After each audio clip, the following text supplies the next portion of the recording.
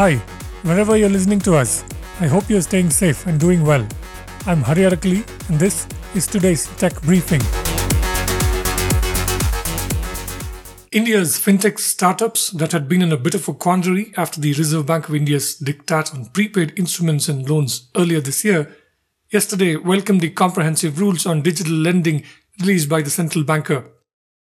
Reserve Bank published the rules following the recommendations of a working committee on digital lending on its website, divided into those that have been accepted for immediate implementation and those that have been accepted in principle but require further examination. The RBI has demonstrated consumer centricity.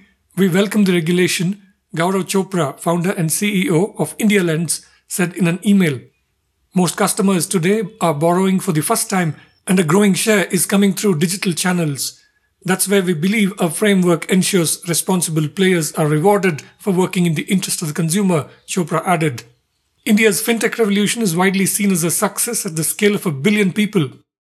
Starting with the unified payments interface, India is adding financial infrastructure including the account aggregator platform, and in the broader online commerce market, the open network for digital commerce that has seen support from the world's biggest tech companies including Amazon and Microsoft. The subcontinent is also seen as one of the most promising markets for financial products such as BNPL or Buy Now, Pay Later. Entrepreneurs like Chopra say that the RBI Working Committee's recommendations are a step forward in addressing issues related to lack of transparency, data protection, and privacy, as well as user consent.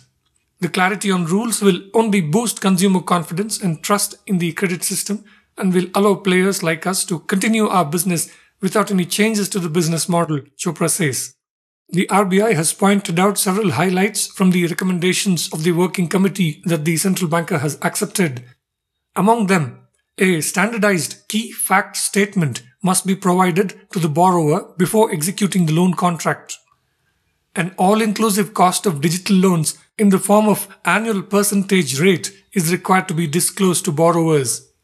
APR shall also form part of the key fact statement. RBI's new rules also address data collection. Data collected by digital lending apps should be need-based, should have clear audit trails, and should be only done with the prior explicit consent of the borrower. The option must be provided for borrowers to accept or deny consent for use of specific data, including option to revoke previously granted consent, besides option to delete the data collected from borrowers by the lending apps and lending services providers. Smartphone apps from fintech startups and banks have brought in innovation in the financial system using data and tech to make the customer experience of borrowing simple, Saurabh Puri, Chief Business Officer for credit cards at Zaggle, a fintech startup, said in an email. Lenders and borrowers benefit from easy customer acquisition, credit assessment, loan approval, disbursement, repayment, and customer service.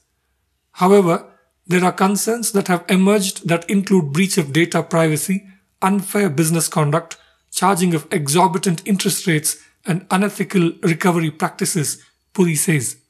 RBI's rules will help mitigate these concerns and bring in transparency and enhance customer confidence, he says. Overall, this will help the industry grow in an orderly fashion, encouraging innovation, Puri adds. That's it for this briefing.